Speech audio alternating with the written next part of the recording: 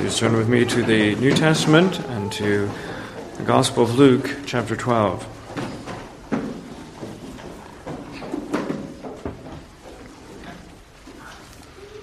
In the meantime, when an innumerable multitude of people had gathered together so that they trampled one another, he began to say to his disciples, first of all, "Beware of the leaven of the Pharisees, which is hypocrisy. For there is nothing covered that will not be revealed, nor hidden that will not be known. Therefore, whatever you have spoken in the dark will be heard in the light, and what you have spoken in the ear in inner rooms will be proclaimed on the housetops. And I say to you, my friends, do not be afraid of those who kill the body, and after that have no more that they can do. But I will show you whom you should fear. Fear him who after he is killed has power to cast into hell. Yes, I say to you, fear him. Are not 5 sparrows sold for 2 copper coins? And not one of them is forgotten before God. But the very hairs of your head are all numbered. Do not fear, therefore, you are of more value than many sparrows. Also I say to you, whoever confesses me before men, him the Son of Man also will confess before the angels of God. But who denies me before men will be denied before the angels of God.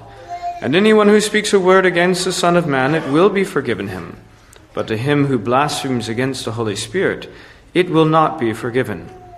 Now when they bring you to the synagogues and magistrates and authorities, do not worry about how or what you should answer or what you should say, for the Holy Spirit will teach you in that very hour what you ought to say." Let us pray. Heavenly Father, you who have so plainly declared your intention to grant the help of the Holy Spirit to those who seek to be faithful, those who seek to declare your truth, Lord, how we pray that your Holy Spirit might enable us this day, as myself, the preacher, that you'd enable me to speak the truth in love, that you'd enable me to rightly convey the truth of this passage and its application to us. And Lord, to this people, that we might gladly receive this treasure, that we might gladly receive this light to our salvation, to our upholding, to our blessing. We pray this in Christ's name. Amen. Amen.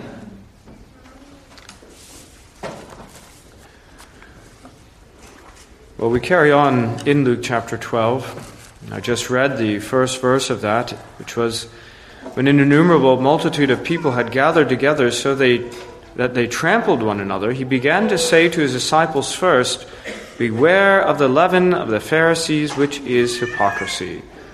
I remind us of that because although we are now in the section between verses 8 and 12, this remains the context. This remains the larger subject. This remains the point of departure. It's about hypocrisy. You recall what was at the root of the Pharisees' hypocrisy? It was the fear of man and the corresponding lack of the fear of God that drove them to say and to do as they did. And the antidote to hypocrisy is the reality of Jesus' words found in verse 4.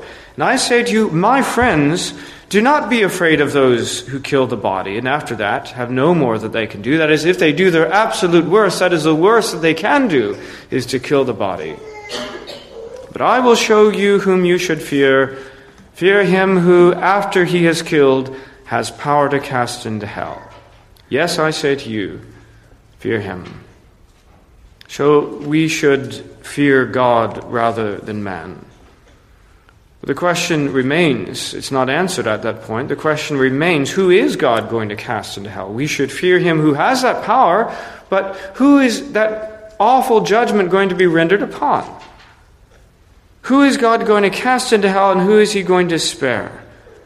Well, of course, the answer is those who belong to the mediator, those who belong to the Redeemer, those who belong to Christ, those whom Christ himself will identify with. And so the question then changes from whom should you fear? That's the most basic thing that drives us, that ought to drive us, to whom will Christ confess on that day? Whom will Christ identify with and say, these are my people, don't cast them into hell? In fact, as we shall see, Christ himself is the judge. He's the one who will be rendering that judgment. Now, once again, we are thrown from the temporary and the frail and fragile judgments of this world and this time right now onto the courts of eternity. We change our settings from that which is important now, that which washes now, that which is plausible now, to that which is on that final day. I just remind us on the outset that what matters on that day, on the day of judgment, ought to be what matters now. If that's what really, really matters then, what is said and what is done on that day, then surely those things are what ought to loom largest for us even now. And so the main thing, the matter before us is who is Christ going to receive as his own? Who is he going to openly confess that these are my people? Who is that? Who will Christ own in that larger sense? Well, the very simple answer, you've already read it, I won't keep you in any suspense, is that those who confess him, he will confess. Well, let me just say that the topic and the title of this sermon is simply that question: who will Christ own? And the first point is the answer to the question, those who confess him.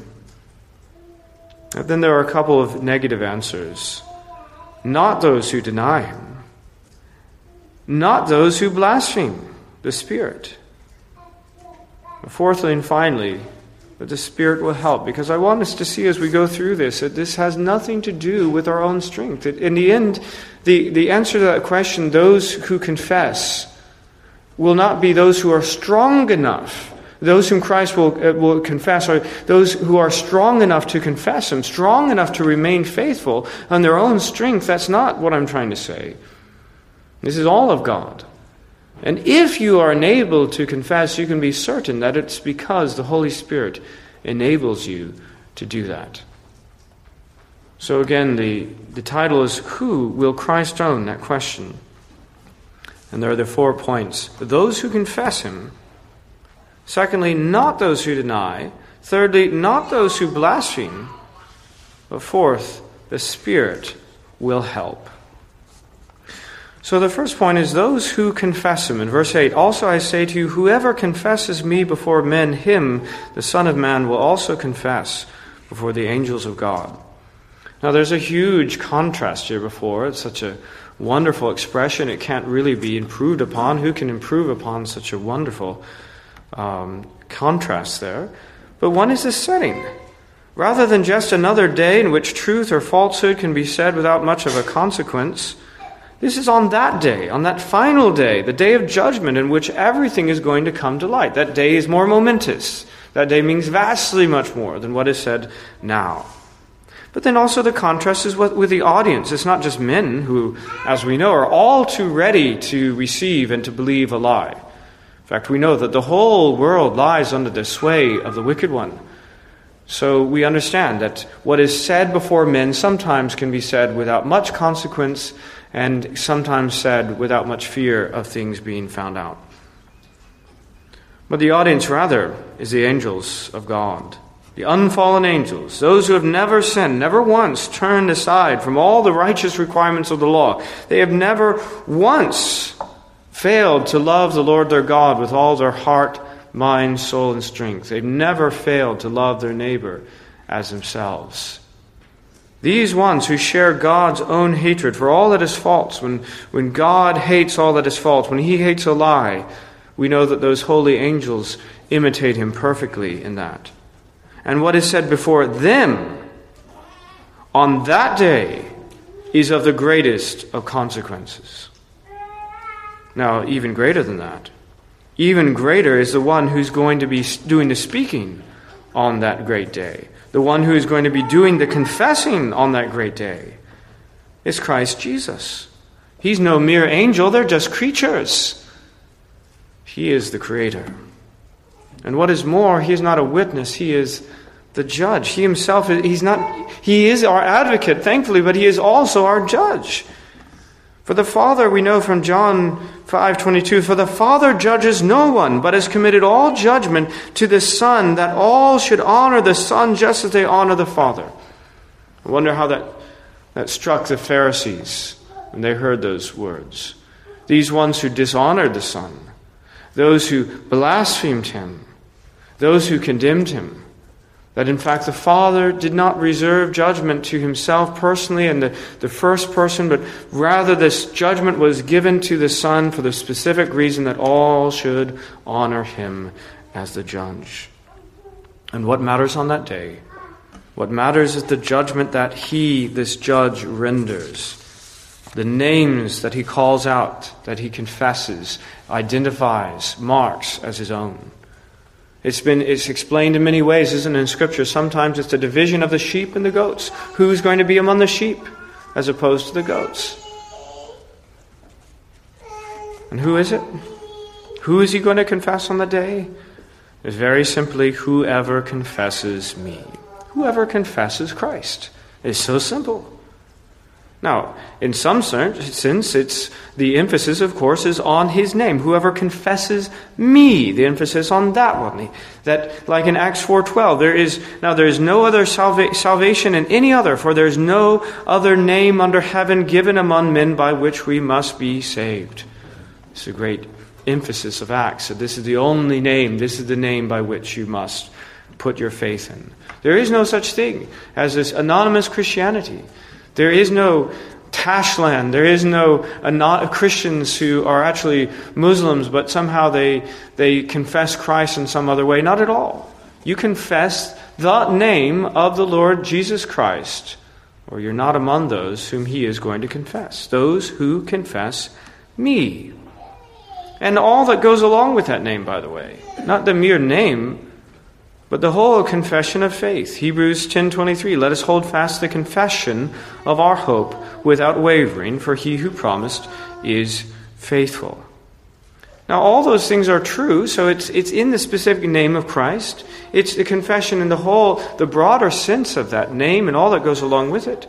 But in this context, it is particularly those who are willing to identify with him in his shame and suffering. Those who are willing to remain confessing him, to be in that state of public confession of Christ, even when the pressure is on them. We remember Luke 9:23. He said to them, if anyone desires to come after me, let him deny himself and take up his cross daily and follow me. And we said, what is this taking up a cross? It's identifying this instrument of torture and of execution. It's identifying with one who's an enemy of the state, it's the enemy of the Roman Republic, or the Roman Empire. It's an instrument of shame. That he says, you must identify with me in this. He says, those who confess me, I will confess. It is not to confess a name without any notice, Jesus, or consequence done in a corner. It is rather to identify publicly with one who is considered shameful, an enemy of all that is respectful in this world. These are the ones, those who do that are the ones that Jesus says, I will confess on that day. Now, of course, there is the flip side to that.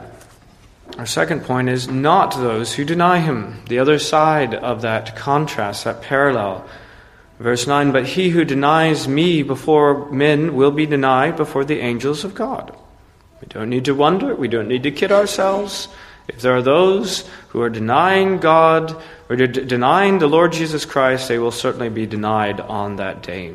The very same setting, before the holy angels, on the same day, that last day, that same judge will render the very opposite judgment for those who have in this world done the opposite to him. Those who deny me before men. Now, I just said that the words that are said here before sinful men are of less consequence than what Jesus will say on that last day. It's true. The words themselves are not going to stand. They are said, they are throwaway words, and they may well fall to the ground. Most do. But that does not mean that there are no consequences for those who say them.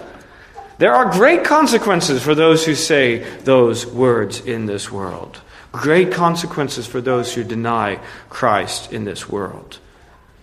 Jesus affirms that there will be very serious consequences. Those who deny him here in this world before men, these he will deny before the angels and before his heavenly Father, and they will be the ones who are cast in hell. The one whom he says, fear the one who has the power to, after he is killed, to cast into hell. He says, let me tell you who you are, those who deny me. And he was speaking to them, wasn't he? He was face to face with those who denied him before men. And he's making very plain the judgment that he is going to render on that day. And with Christ, of course, we know that these declarations made in advance have every standing. We consider also the parallel text of Luke 9:26. Whoever is ashamed of me and my words, of him the Son of Man will be ashamed when he comes in his own glory and in his Father's and of the holy angels. And we have to be again reminded of this identification between Christ and his word, because otherwise we might think that it's any old Christ, a Christ maybe of our imagination, a creation of our own creation and desires, or maybe we think that it's a half Jesus that we can confess, a Jesus in which we pick and choose the elements that we like. But it's not that. This is the whole Jesus. It's all of his word. Every last bit of it. That's why it's so important that the churches preach the whole counsel of God. Because, again, in this parallel passage which explains in greater detail the same thing, is whoever is ashamed of me and my words. And so that means that we don't have an option there. We don't say, well, yes, I agree with this and that and the other, but, the world really doesn't like, the whole idea that God created all things out of nothing in the space of 6 days. And so that's the one thing I'm going to deny. Or that, I'm okay with this idea that we should love one another. But, I don't know. There's one little part. There's a few spaces here and there in the Old Testament. Okay, yes, and Paul mentions it a couple times too. And, all right, well, it's all over the Bible that homosexuality is a sin. But let's not talk about that. No, you don't have that option, actually. To deny that truth, to deny any part of the truth of the Word of God, is tantamount to denying Christ. He who is ashamed of me and my word, you see. These are the ones that he is going to be ashamed of when he comes. These are the ones that he is going to deny. Well, going on to a more positive understanding of this, at some level, Jesus' statement is just a restatement of the gospel. And both sides of that coin. Those who believe will be saved, and those who don't won't. It's the other part, John 3:16, everyone knows that. Go on to John 3:18. He who believes in him is not condemned, but he who does not believe is condemned already, because he has not believed in the name of the only begotten Son of God. It's as simple as that. Those who don't believe will be condemned. However, what Jesus is pointing out here is not what is going on in someone's heart, but what is going on in their mouth, you see. That's what we're saying. Again, we're in this passage here in Luke 12, the context is hypocrisy, and sometimes the difference between those two things. And he's trying to align that. And there is something more valuable, something more valid about what is said under pressure. Right? That's what is so crucially important about the parable of the sower. You remember the second category of seed, those who fall away. Under what circumstances do those people fall away? Matthew 13:20.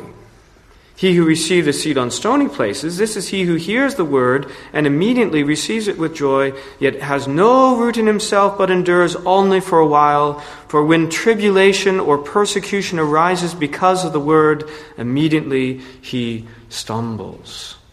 You see that? I'll read it again. For when tribulation or persecution arises because of the word, immediately he stumbles. It's not on the clear, beautiful weather situation, sunny weather.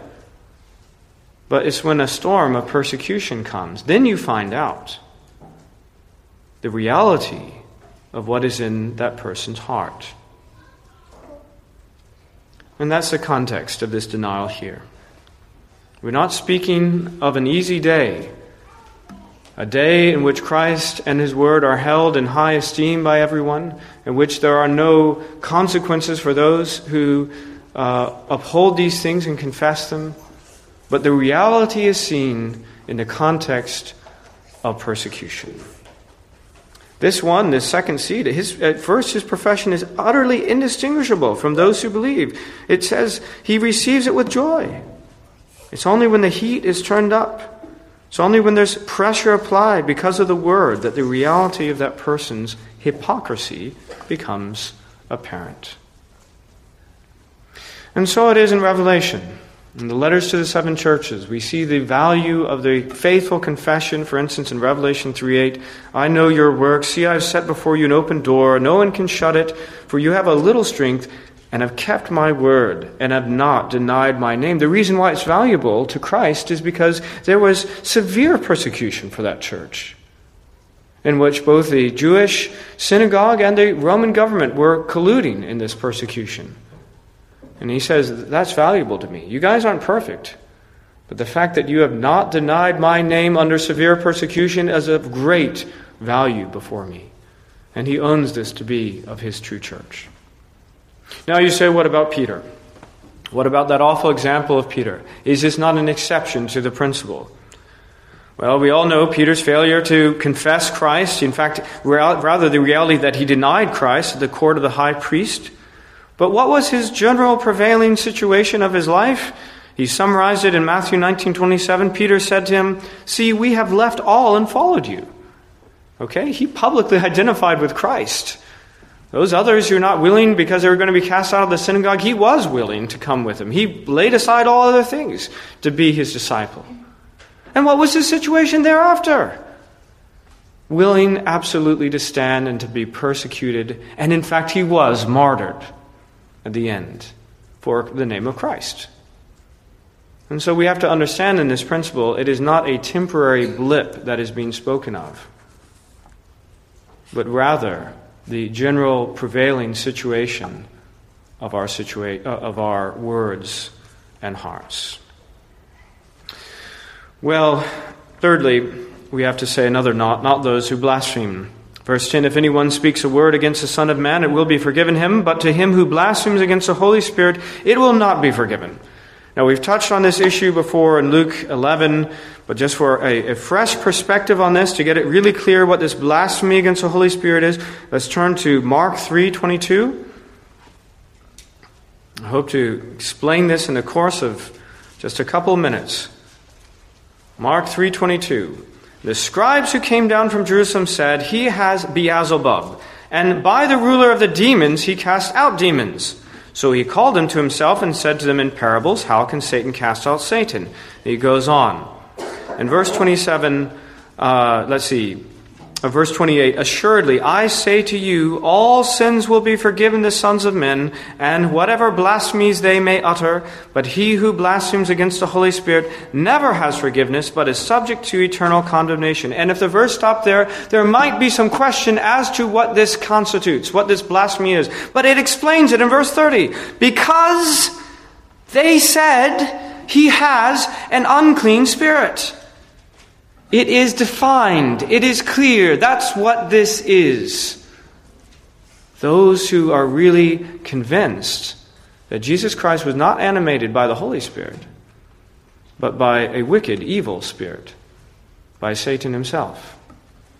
These have blasphemed against the Holy Spirit, and there is no forgiveness for them. How could there be forgiveness for those who are truly convinced that Christ was animated by an evil spirit?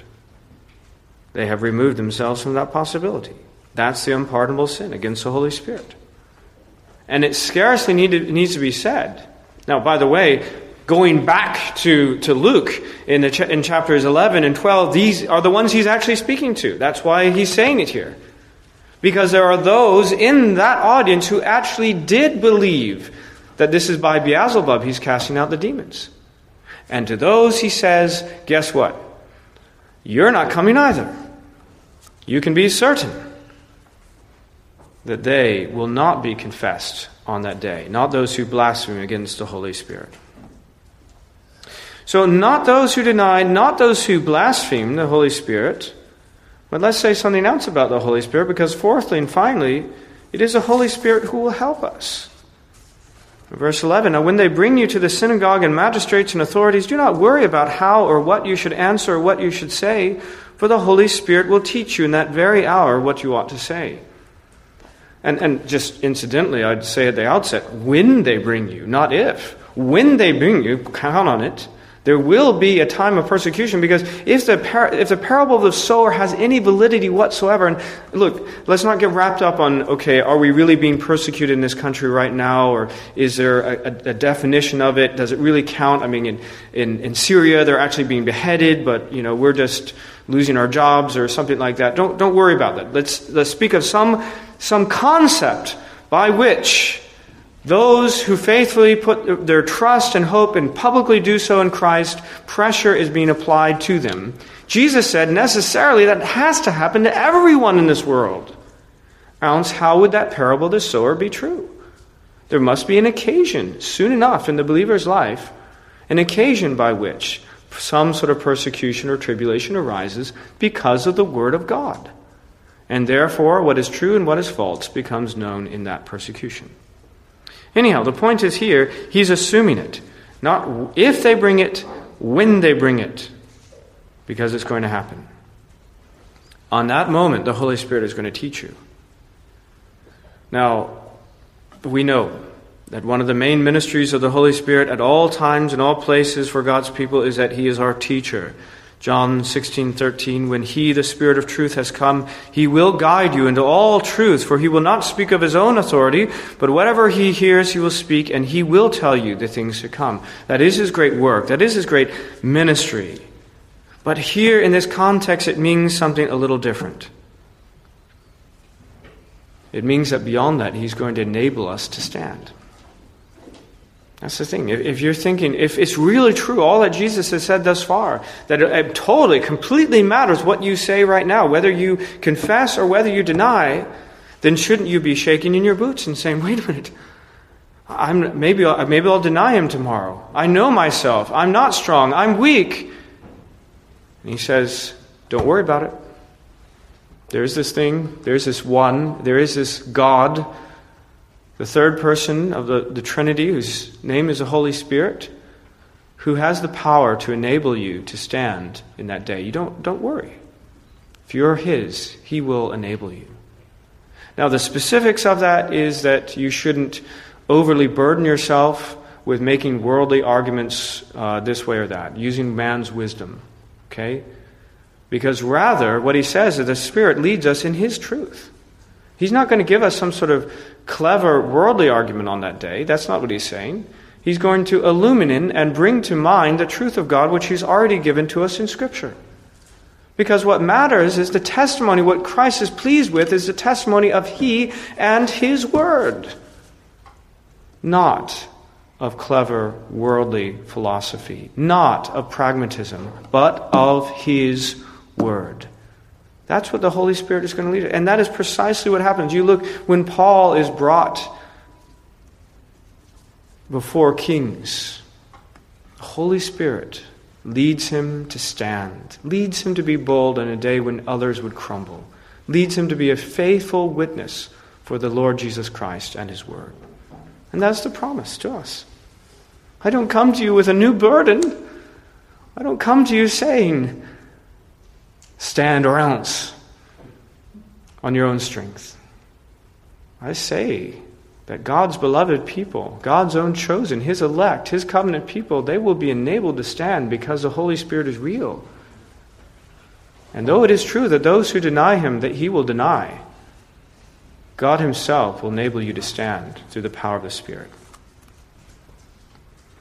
Now, let me just summarize then this sermon and words given to me by Matthew Henry. You will be owned or disowned by Christ in the great day, according as you now own or disown Him. It's a great summary, isn't it? as you now own or disown him. Because some people imagine that there'll be some easier day in the future, some time to confess Christ, some easier environment in which to do that. But this text says, stop kidding yourself. What is happening right now is what is going to happen in the future. One thing that's been interesting in this recent time, we praise God for the life of Brian Norton and all the things that were done through him, including this church. That was at one point on his list of things to do. Plant church in Gateshead. Check. It was done. But you know what else? This is something to keep in mind. There were many things left undone on his desk. There was things that he was planning. There was a list of other churches, that he hoped to plant. There was a Christian university, actually, that he hoped to found.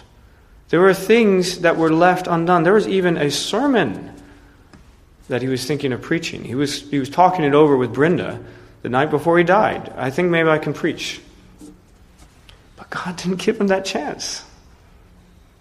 And this is a godly man who is more than usual upheld by the Lord, whom God blessed in his ways. How can we possibly imagine that there is another day to stand for Christ? How can we possibly presume to put that on our things to do some other day? This is the day to stand. This is the day to confess Christ. And I would say as well then, let that be our intention, let that be our settled plan, that we be faithful. Last application, we should cultivate good friends. And let me just say this. We should befriend unbelievers. Else, how are they going to hear the truth? Else, how are they going to see the light? But we must draw a distinction between our close friends whose opinion we care about and those with whom we have a more at arm's length relationship with. Even secular people understand, you see, that we end up becoming the average of our 5 closest friends. Have you ever heard that? It's true. In every way. They've even demonstrated that your income will absolutely reflect the average of your 5 closest friends. And there's lots of other objective ways in which you begin to resemble them. You resemble one another. I can certainly say that the same for myself. I know that to be true. And you won't be the one exception to that. And so if your friendships include, say, one dedicated Christian, maybe even a zealous Christian, but then you have 3 unbelievers as well in that close circle of friends, what's going to happen? Where's that average? At best, you're talking about being a compromised Christian, a worldly Christian, if not even that. That's just the situation of having that kind of influence in your life. Draw that firm distinction, and particularly young people, draw that firm distinction. Who is in that circle of close friends, whose opinion I care about, whom I'm going to be sad if I disappoint, and so forth. And you say, these ones are Christians. And then you have another circle of those whom you're befriending with a specific intention to be a witness and a light to. Don't kid yourself. You will look like, act like, talk like, be like your close friends, given sufficient time. You're not the one exception to that. And so as a practical thing, we should cultivate good friends. But mainly I leave you again with the larger picture that the pressure of the world is there, it continues to build, and it is not for us to wait on the future to stand for Him. It is not to let one thing go and find some other line to draw in the sand. That never works. It is for us to stand for Him and for all of His truth right now. Let's pray.